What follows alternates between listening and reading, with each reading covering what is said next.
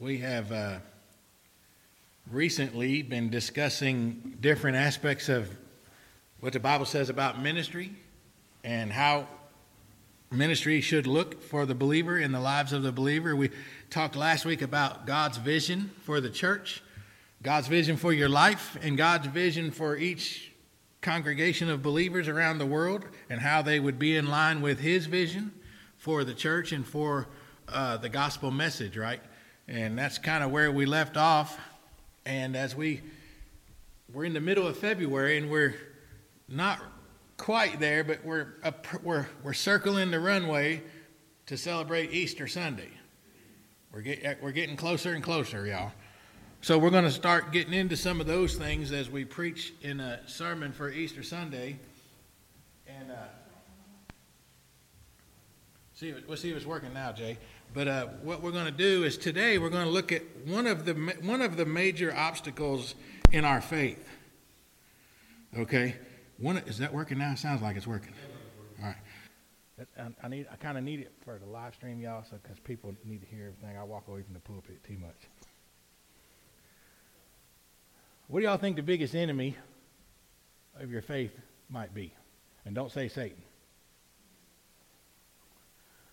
Starts with an S and ends with elf. Right? Sometimes we're our worst enemy when it comes to believing God, when it comes to trusting God, and when it comes to putting our faith in what God is doing in our lives, in our ministry, in our spiritual growth, in the world. Right? How many discussions have we all had? Don't answer this and don't look at nobody. How many discussions have we all had with one another in just the past 6 months about how the world is falling away from God, and it's worse than it's ever been in our lifetime? True statements, isn't it? But if we think about it, y'all, if we just leave it there, it's almost as if we might be thinking that maybe it's all just going south and God's not going to do anything about it, or couldn't do anything about it, or can't be, or don't want to do anything. And we know better, don't we? We know better. We always know better, because God would never have sent Jesus into the world to die on the cross the way He did so that we could be reconciled to Him if we want to be. And then tell Jesus in His teaching to tell all these people to go into the world and make disciples if it weren't possible, if He wasn't going to make it happen. Remember that the best part of that is He said, I will go with you wherever you go. You're not just going on your own. I'm going with you. As a matter of fact, He's really saying, I want to do ministry on the planet, and I want to use you to do it. And if we don't understand it that way, we're going to be really frustrated, and then doubt starts coming in. Maybe unbelief, or as we'll look at today, maybe our faith is a bit weak in some areas. And I hope you don't take that as a harsh statement. Because, sometimes somebody says your faith is weak, or tries to help you understand that you're weak in your faith, we start taking offense by that. Because our first reaction is, well, wait a minute, I believe in Jesus. I worship God. There's nothing wrong with my faith. But is there some weaknesses that we need to grow into? Is there some places God wants to stretch us and make us stronger in our faith? Everybody nod your head, yeah. Right? It's true for all of us. We are a work in progress, y'all. And we will always be until we leave this planet in God's timing. So when He says go into the world and do ministry, the way we've talked about it in the last several weeks, as far as what ministry would look like according to God's Word, and when He says, here's my vision, that all would hear the gospel and have an opportunity to be saved, and that you're going to be part of that, then we have no reason to doubt any of what He's doing. All right? That means our biggest enemy is doubt, or unbelief, or just can't quite get there. Right? How many of y'all believe that God's Word is absolute truth? Say yes. Amen. How many of y'all believe that God can do all things? Right? We have no problem saying amen, right? So how come when churches just like ours around the world We start asking the Lord, how would He make disciples? How can we get people to come to church? How can we help people get saved? And sometimes we pray about it. We in general, the body of Christ as a whole, we pray about it as if we're not sure He'll do it.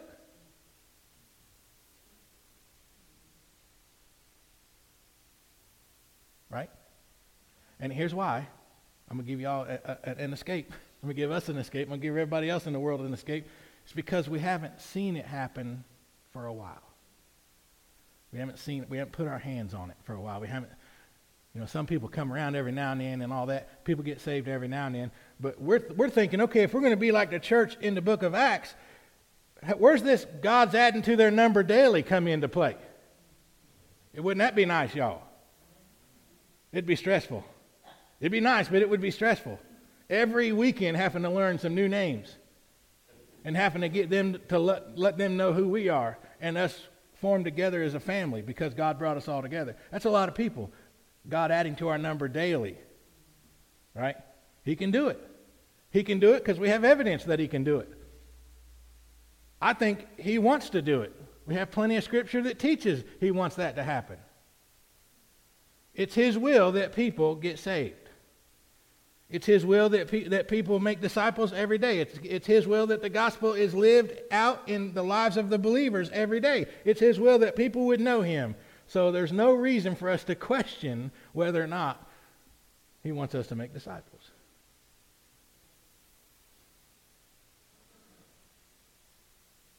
It's all about knowing God's will and then pursuing it as if it's a fact. Hello? Here's an example of what it might look like. You get up in the morning and it's like, Lord, I want to be used today. I want you to show me some opportunities so that I can be your disciple maker, that I can tell people about you or show people what it looks like to live for you. And then we end that prayer is like, I hope you do that for me. Sounds like a nice prayer, doesn't it? But I think the Lord wants us to get up and say, what are we going to do today? Which people are going to be impacted by me today? How many disciples can I make today? What's going to happen? How many times am I going to get to love somebody today? Like it's going to happen. It's a fact. It will happen because it's God's will. And sometimes life is just hitting us so hard, or there's so many thoughts, there's so many things. Maybe even there's something wrong in our hearts from time to time that interferes with our faith, with believing God, to where we really want those prayers to be said in our life, but something's happening that prevents us from standing in the truth of them being facts. As if we don't know if God will do something. Or we're not sure if God will bless us that way. We're not sure if this or that could be. You can even go down your own personal prayer list and have an evaluation of that, can't you? And I'm saying we, me, y'all, and every other believer around the world. All right, so please don't understand I'm picking y'all out. This is just a fact. This is just a struggle. This is part of our spiritual growth. Sometimes it's part of our growing pains, y'all. And the more we see God do in our life, the stronger our faith gets and the less moments of unbelief we have. The less moments of doubt. Because I've seen God do some things in my life. And because of that, I can believe that God will do more things in my life. But at the same time, I'm just like all the rest of y'all and every other preacher that I've ever met. We all want our church to grow. We all want people to get saved. We all want God to have His way. But sometimes we sit in here all by ourselves wondering if God's ever going to make it happen. As if it's not His will. And that doesn't mean your preacher's a bad preacher. It just means he's a human being. Right? And he's got his own wrestling to do. So let's look in chapter 9 of Mark, just as what this looks like, an example of what this battle can look like sometimes. All right? We're going to learn from this example of this faith versus doubt in Mark chapter 9. Let's just set the stage in chapter 9 verse 17 to 19 real quick. Okay? It shows right here, okay, Jesus is coming back. This is right after the transfiguration on the mountain, right? Where Jesus takes a couple of the fellas up there and he kind of reveals his glory to them in a special way. And it was an amazing moment, and they didn't know what to do with it. In fact, they were just dumbfounded by it. And they come running down the mountain, and this is what's happening.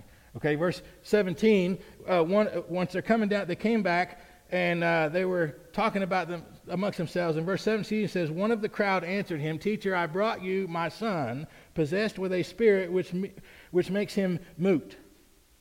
And whenever it seizes him, it slams him into the ground, and he foams at the mouth and grinds his teeth and stiffens out. I told your disciples to cast it out, and they could not do it. Okay? And then in verse 19, Jesus' reply says, and he answered them and said, O unbelieving generation, how long shall I be with you? How long shall I put up with you? Bring him to me. New American Standard has an exclamation point right there. Bring him to me.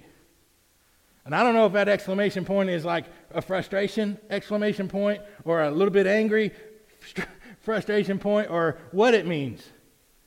But it's there. It means Jesus is having emotions about this. And he starts off his response and he says, you unbelieving generation.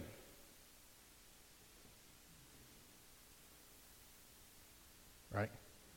And it wasn't it Peter who just earlier said, well, he's like, who do y'all think I am? Because everybody else thinks I'm this, this, and that. And Peter's like jumps up, well, you're the Christ, of course, duh.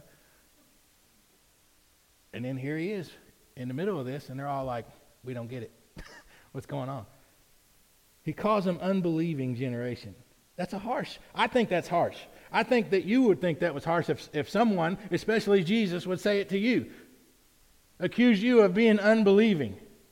It would hurt my feelings if my Lord said to me, I'm unbelieving.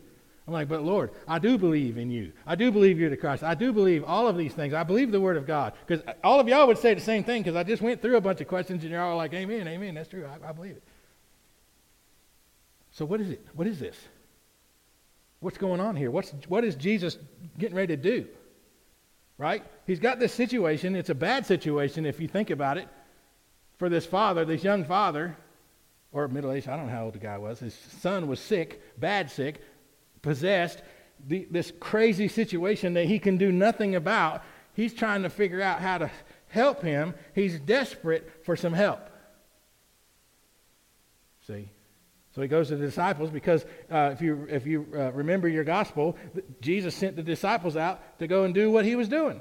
Go preach the gospel, go heal the sick, cast out the demons, you go do what I'm doing. And they did that. And so he must have heard about that or must have seen something about it. So he's like, look, I brought my kid to them and they couldn't do anything with it. So here's verse 20 and 22 as we progress through the story. They brought the boy to him. When he saw him, immediately the spirit threw him into convulsions, and falling to the ground, he began rolling around and foaming at the mouth. How many of y'all think if you've seen your child behaving this way that you would not be in a desperate situation in your heart and in your mind? You understand when emotions are that high, almost every time logic will just fly out of your mind. Right? And if we're depending, if our faith and the strength of our faith is dependent on what's in our mind always and only in our mind, we will be weak all the time. Because I don't know about y'all, but emotions are pretty strong sometimes. And you don't get very rational sometimes, especially when it involves your children or your grandchildren or your loved ones. So here's this father, and this is happening, and now Jesus sees what's happening. In verse 21, it says he asked his father, how long has this been happening to him? As if he didn't know. And he said, from childhood. This is the way it was for the boy's whole life. For the whole time the father was interacting with this boy, that's what's been going on. He's exhausted by it, totally defeated by it. If you've ever had a child sick or disturbed by anything or having trouble with anything in their life that you can't do anything about, it's a helpless feeling. And it makes one desperate. It can lead to hopelessness at some point if we're not careful. Right? Because there are some things in this world that just don't change, right? For whatever the reasons, the Lord leaves them the way they are. So here's what happened in verse 22.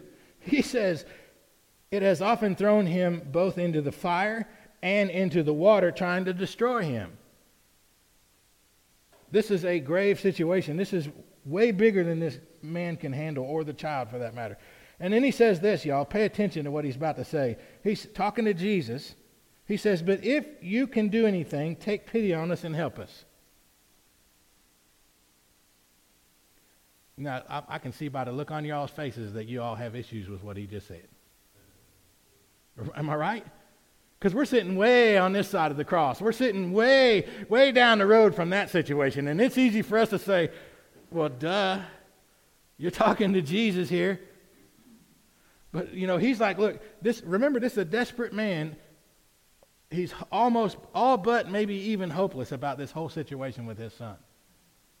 He's run over to the disciples who he knows, somehow he knows they were doing that for other people. So he's like getting in line. He's like, come on, here's my son right there. Take care of that. And it's like they couldn't do it. They couldn't do it. So finally Jesus himself comes because he knows that they are his disciples. See? So surely if they're his disciples, they could do it. So now he's looking at Jesus himself and he's like, okay, if you can do something about this, please have pity on us and do it. It seems like he's throwing himself at the mercy of the feet of Jesus. What's his biggest problem? Wait, don't answer that. Let's let Jesus answer that. Look at verse 23. And Jesus said to him, look at this, if you can. Notice in New American Standard, it capitalizes the word you, because that's what happens when God is referred to. It's always a capital letter, so you know. He's like, if you can really he's saying to the man, if I can, if Jesus can, the Lord of all can, the Savior of the world, if he can, is that what you're asking? See, if is the problem, isn't it? If is the problem always. Always, we may never say the word out loud, but it's in our heart and in our mind that if God will do something, if God wants this, or if God knows this, sometimes if God cares. See, remember that we're talking about desperate situations in life, and we all live there sometimes. I don't know how many people have been in hospitals asking me to come and be with them and pray with them. And they're like, if God cares enough about me, won't he do something? Because they're dying. And they're scared. John the Baptist was dying. And he's like, look, send word to Jesus. Ask him if he's the one. Is he really the one? Are you really the one, Jesus? Because I'm not just going to die for somebody that I've mistaken for you. Doubt came in his mind. And what did Jesus say to him? Jesus said, look around and you tell me what the answer is. In other words, he's like, you already know who I am. You already believe in who I am. Do not let this emotion cause you to doubt what you already know. You see. So here's this guy, and he's like, look, if I can, or if you can, and then he says, all things are possible to him who believes. And that's where every believer on the planet wants to say amen real loud and get up and shout and all that, which I think is appropriate. Because you all just said a while ago, if I said y'all believe that God can do all things, and y'all said amen, and you said it quite loudly. That was kind of cool. Because it's easy on Sunday morning to sit here and say amen real loud, but it's harder to live it Monday through Saturday when the world's coming at you and these desperate situations are coming around. It's not that you don't believe God. It's not that you don't believe in Jesus. It's not that you're not saved. It's not that you're a bad Christian. It's just because the world sometimes is bigger than us. And when it gets dark, it's hard to see clearly. And our faith is affected by that, the strength of our faith. If we could have strong faith, y'all, we wouldn't need Jesus at all. If we could have strong faith all the time, without fault, we wouldn't have any need for the Spirit of God in our life. You remember the Spirit of God, it was told to us in Scripture that it's the Spirit. Part of what the Spirit of God does is He cries out to the Lord when we don't even know what to say. when life is so hard, when the overwhelming situations that bring hopelessness into our hearts and in our minds. Not because we don't believe, not because we're rejecting God, but because it's bigger than us, y'all. But it's not bigger than God. That's what Jesus is telling him. He's like, look, all things are possible. He didn't say all things are possible for me. He said all things are possible to him who believes, y'all. That's you and me. And anybody else who would believe that Jesus is the Christ and believe that his death, burial, and resurrection is for the forgiveness of sins, and believe that repentance and baptism and all that brings forgiveness into our life because of our faith. And the Spirit of God is given to us so that we can go into the world and make disciples. It's possible for you to make disciples. It's possible for you to make disciples while God is tending to your hopeless situation. Everybody's like, yeah, I don't mind making disciples as long as we're on the mountaintop and everything is cotton candy and ice cream, right? With God. But what about those times when your life is falling apart and your world is in chaos and it's out of control and all these things are way bigger than you could ever manage on your own, and you have to depend so much on God just to exist every day? You guys have all been there at times. You don't think God's not using you to make disciples then? More people see God in your life in those times than they will ever see you here at church.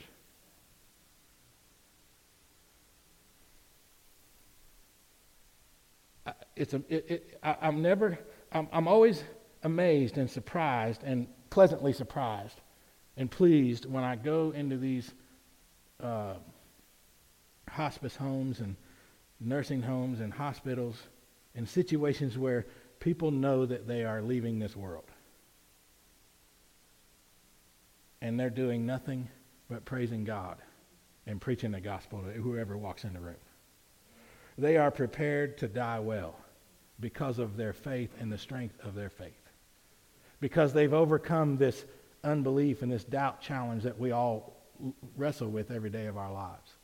And it's not because they're better Christians than the rest of us. It's because they've lived life and they've learned from the times when they were in those situations. And God had to help them with their unbelief, like he does the rest of us. And I always walk away from those people. Every time I walk away, getting into my car, asking that I would die that way. I can stand up here and say it as confident as I want to, that I plan on dying that way, whatever it looks like. I plan on praising the Lord, and I plan on preaching the gospel. I plan on being his witness until I take my last breath with the Lord's help. But I can't promise you that because I know I got weaknesses. I know that we all fight sometimes the challenges that come with those kinds of things. This particular story you all know hits close for me.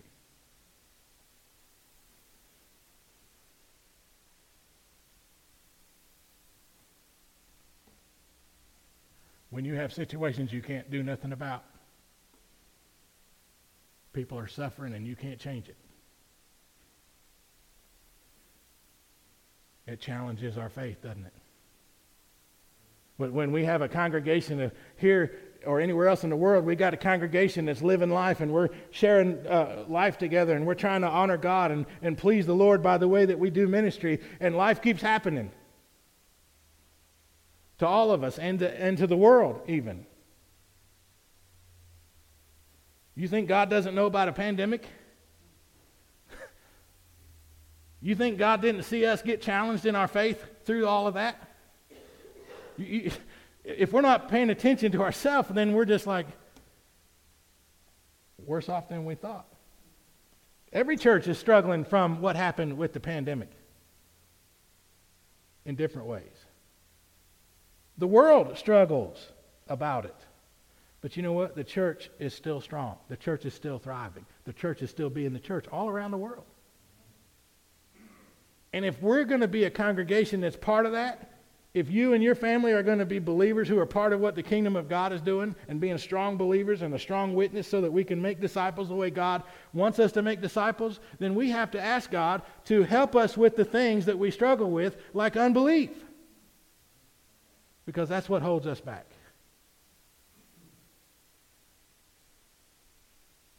I look around the room and I see every single one of y'all as a blessing. Not only to me, but to each other, but to God. You're here because God. You're here because of Jesus. You're here because somebody prayed that there would be people sitting in these pews and these chairs worshiping God and be this church. That's why you're here. You're an answer to prayer. I'm here because y'all prayed to have a preacher. Work with what you got. You understand what I'm saying?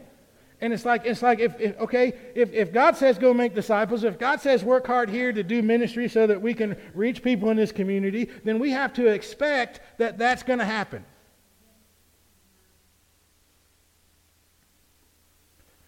Well, yeah, but you don't know what the culture is like out there.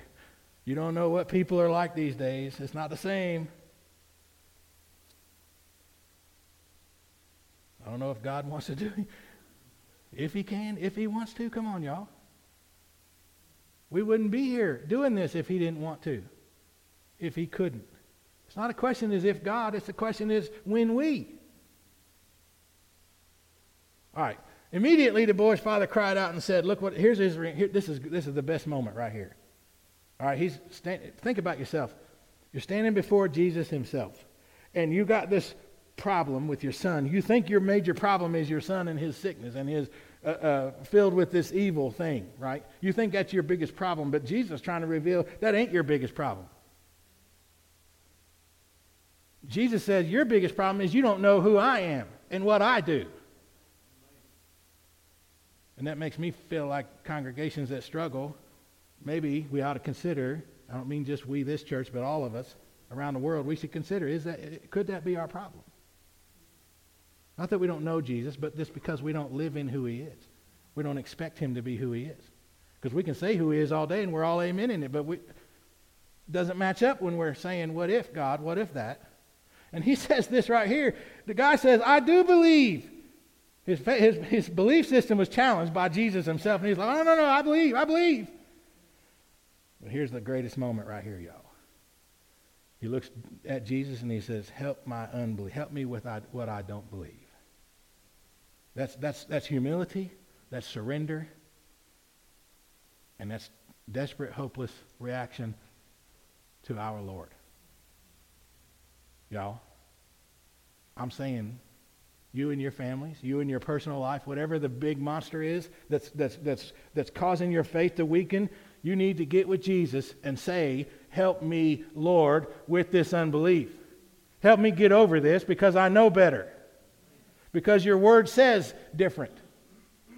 And I know that God's will is that we don't live in that unbelief. We all know it. But life or sin or Satan or self tries to stand between what we know and what we believe. This dude is set free by this statement, y'all. Set free. Not only is he set free, but his whole situation is getting ready to be changed. All right? He says, help me with my unbelief. That's where Jesus wanted him to be. Remember, and it's different in all the other translations. The New American Standard is the only one that says this. Back in verse 18, at the end of verse 18, he's talking to Jesus. He's telling him about his son. And he's like, I told your disciples to cast him out. Well, for a moment, I was like, wait a minute. You don't tell Jesus to do anything. But all the rest of the translations, they say, I asked the disciples to do it. So I'm not going to, we don't know what the attitude was. But I do think his approach was a bit off. Right? He wasn't approaching Jesus or the men of Jesus. He wasn't approaching the one who could solve the problem with the right understanding of who he is. So he says, all right, help me with the things I don't believe, Lord. I'm willing to change. I'm willing to learn. I'm willing to grow. All right, look at verse 25 and 27. We got to get rolling. When Jesus saw that a crowd was rapidly gathering, he rebuked the unclean spirit, saying to it, you deaf and mute spirit, I command you to come out of him and do not enter him again. That's a command statement. It was like, let me see if this works. He didn't say that. He didn't say, oh, let me try this, let me try that. No. He knew exactly what to do. He had full authority over the problem, and he dealt with it. And he only dealt with it after the man cried out to him. Right? Verse 26 says, after crying out and throwing him into a terrible convulsion, it came out, and the boy became such like a corpse that most of them said, he's dead. Most of the people that are around it witnesses, it's like y'all, he killed him, y'all. They were looking for the miracle, and it's like, oh, he killed him. He killed the boy. But Jesus took him by the hand and raised him up, and he got up. You understand? Even the people around were struggling with unbelief. Because what their eyes were telling them was different than what they were actually was right in front of them. Jesus is right in front of them at the time.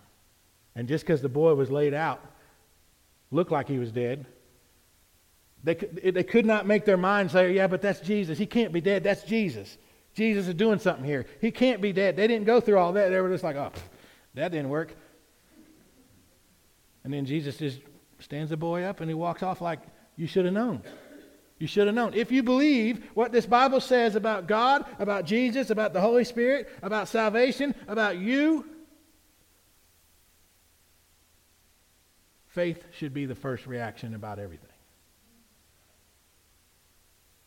Please don't get discouraged when we struggle with unbelief, y'all.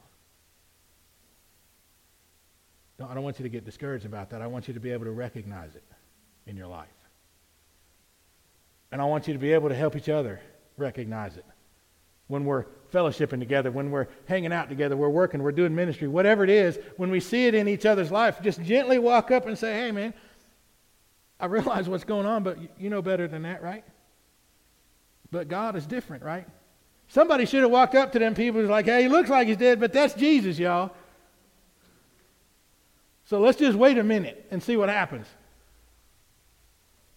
And it looks like people aren't coming sometimes to the church or some other church. It looks like God's not using you to make disciples, but let's just wait a minute and see what God's really doing here. Right? And I don't know how many times waiting on God has saved my life or saved my ministry efforts. Because if it was up to me, I'd be high speed. Let's go get this done. Let's get it out there. Let's make it happen. And the whole time, the Spirit of the Lord is just like, really?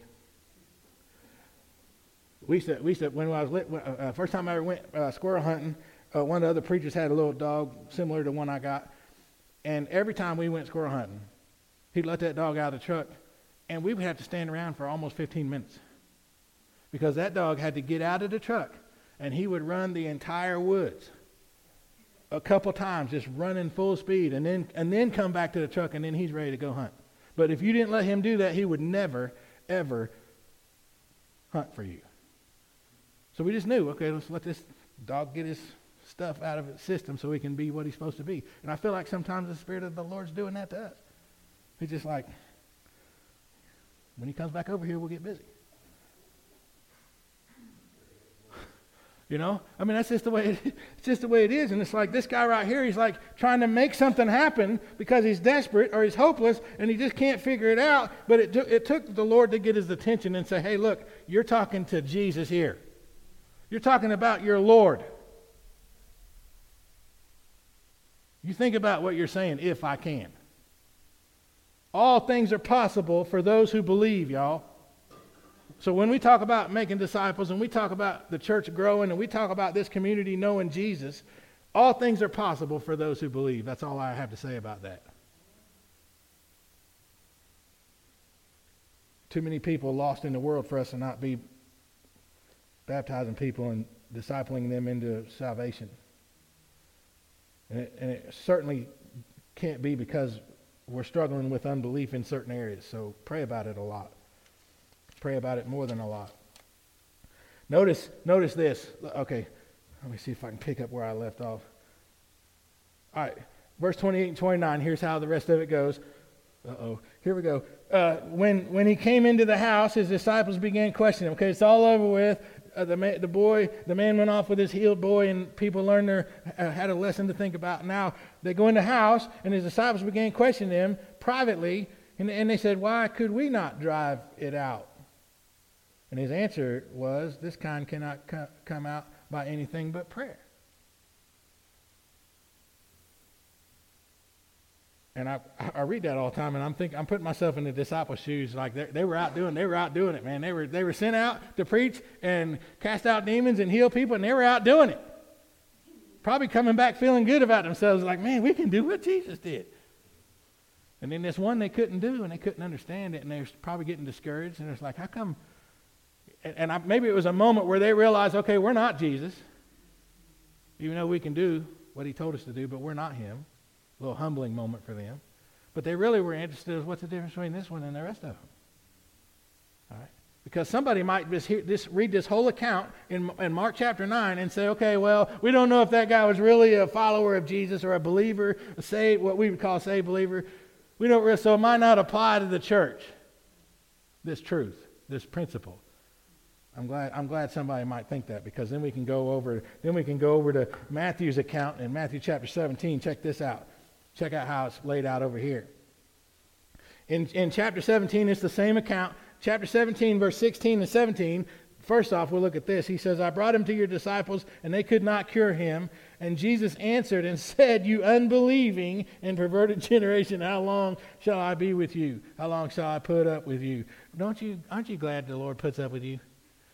I mean, praise God, y'all.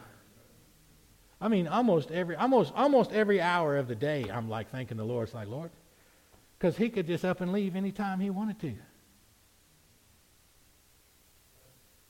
He tried to do that, but then he told Noah to build a boat. Let's get down to verse 19. This is what we need to see. Okay, so verse 19, that's verse 20, but I'll read verse 19. It says, "Then the disciples came to Jesus privately and said," just like we read in Mark, and said, "Why could we not drive it out?" Here's the more detailed answer. He says, "And he said to them, because of the littleness of your faith." See, if you just stay in Mark, that's better, isn't it? If you're one of the disciples, I'll take Mark's answer. It just means we got to pray more. That's all it means. No, he looks at them and says, "Because of the littleness of your faith." And I can see Peter right now. It's like, "But I just said you're the Christ." He says, "For truly I say to you, if you have faith the size of a mustard seed," y'all know this, "you will say this to this mountain, move from here to there, and it will move. And nothing will be impossible to you." And my question for myself and for all of y'all and for every church around the world trying to make disciples is, why don't we live in this? Why is it that we always have to wrestle with the littleness of our faith? I'm really trying to build y'all up today. I'm really trying to make us aware that we have everything we need to do everything God has told us to do. Everything Jesus died for us to do. Everything that's necessary for those who are lost in their sin is in place. And the only thing that's stopping me and you and any other person from participating in doing what those disciples went out to do and were awesomely amazed at being able to do, doing what Jesus did, is our faith, y'all. The strength of our faith.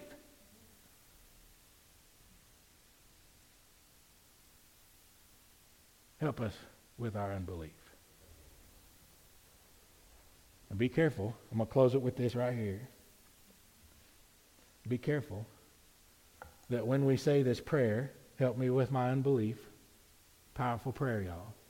Be careful with it, because we don't want to say, "Lord, help me with my unbelief," so that the world will know I'm some super Christian. So that I can be viral on YouTube every weekend. So that I can know that God has made me a magnificent specimen of Christianity. You see the danger in that, right? The moment, y'all, that this prayer, help me with my unbelief, the moment it becomes about self, it's a wasted prayer. Wasted. You understand? This man is an example of what it looks like to be in such a desperate, hopeless situation that you absolutely need Jesus and nothing or anyone else. And I'm telling y'all, Jesus has made it clear that we live in this world that's filled with sin, and people are perishing in their sin, y'all. People are dying in their sin, gone for eternity from the presence of God.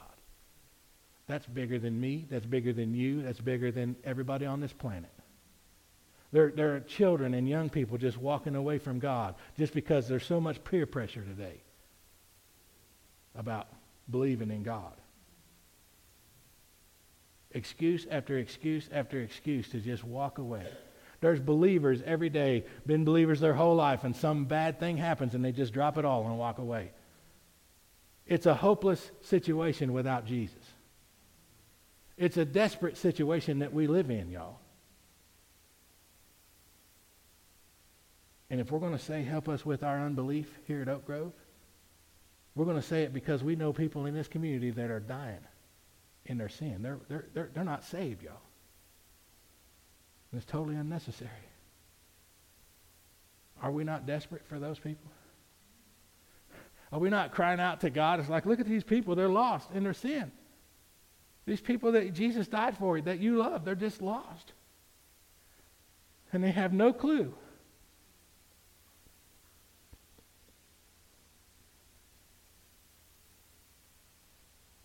And too many times we're saying, Lord, if you'll just reach them. If you'll just get them saved. Help me get it. If you'll get them saved. No, it's not if. It's not if, y'all. All who will believe can be saved. And they're not going to believe, according to the book of Romans, unless they hear the gospel. That's why Jesus said, go into the world and do it, and I'll be with you. And what it is we're doubting our own strength. I doubt if anybody will listen to me tell them the gospel. I doubt if anybody will pay me any attention or take me serious. Because they all know I'm a sinner. There's people that I grew up with, people in my own family that still don't believe I'm doing what I'm doing. They still think it's fake. You understand what I'm saying? But that doesn't change the power of the gospel, and it doesn't change who Jesus is. So you keep living it. You keep loving people. You keep sharing it when you get opportunity. And every day, we get up and we say, Lord, I'm just gonna be about your business today. And in those moments where I'm not about your business because my faith is weak about it, help me in that. Help me say, yeah, but Jesus can. And Jesus will. And the gospel is. If not, we're defeating our own self. And we go home and we get on our knees before we go to bed and we're like, Lord, I know it didn't happen today, but it's in your time, and we make up all excuses. Why we think God didn't answer the prayer today. I'm telling you, as your preacher, I see it. I see it in my mind. I see it in my heart. I see it in the Word of God. All these chairs will be filled up. Not with just other believers, but with people that are getting saved, y'all. A mix of all of that. I see it's going to happen. Y'all need to ask the Lord to help us be ready for that. I mean, I'm saying we need to be praying about that. We need to ask God, okay, they're coming, Lord, so how are we ready? Help us get ready for that. Help us know what to do so when people come in the door, we're not overwhelmed. Or worse, surprised that God would answer. Y'all understand what I'm saying today? Just help us with our unbelief, Lord. We're not failing. We're not failing. But we got to admit that we got some growing to do, right? We got to admit that God wants us to be stronger in some of these areas. I love you and the Lord loves you. And he wants you to be strong. He wants you to be a strong witness in the community, not just the Lord loves you, you can come to church if you want to witness. It's like get in people's grill and love them till they can't stand it anymore. Love them just like Jesus did. He walked up to this dude and he's like, are you talking about me? Are you saying that maybe I can't do something? All right, let's have an invitation right now. So here's the thing. If you're not saved, if you've never accepted Jesus as Lord and Savior, if you've never accepted the Word of God to be true about that, if you've never accepted the fact that you are a sinner like the rest of us, like you've offended God, and you're guilty, then today's the day for you to make that decision. Today's the day for you to say, you know what? I believe that's true. I'm just going to step right into it. Because if anybody you know is one of those people that's like, well, I believe that God's real, but I'm not sure. Okay, well, let's ask God to help them with their unbelief, because that's what's keeping them from being saved, y'all. And if you're hearing my voice and you're there, just step out. Just step out in faith. Say, you know what, I do believe, and I'm going to ask God to help me learn so my faith gets stronger. So I believe more and more about this truth. Because if you do believe, you should repent. You should just say, I don't want to be an enemy of God anymore. You should repent. You should be baptized for the forgiveness of your sins, because that's what the Bible describes. That's what we do. We're immersed into Christ so that we can be forgiven of our sins. Can't be with God for eternity without forgiveness. If you can't accept God's forgiveness, then we need to ask God to help you with your unbelief. Because he has forgiven you if you just let him. Then it says we get to receive the gift of the Holy Spirit, y'all. And if you don't know what that's about, you need to come over here at 10 o'clock in the morning on Sunday, because we're studying all about the Holy Spirit. And read your Bible, of course. Let's stand together. We're going to sing. If you have a decision to make, if you want the Lord to save you and forgive your sins, and you want to be saved, and you want to continue to grow out of your weak faith, today is the day you need to make that decision.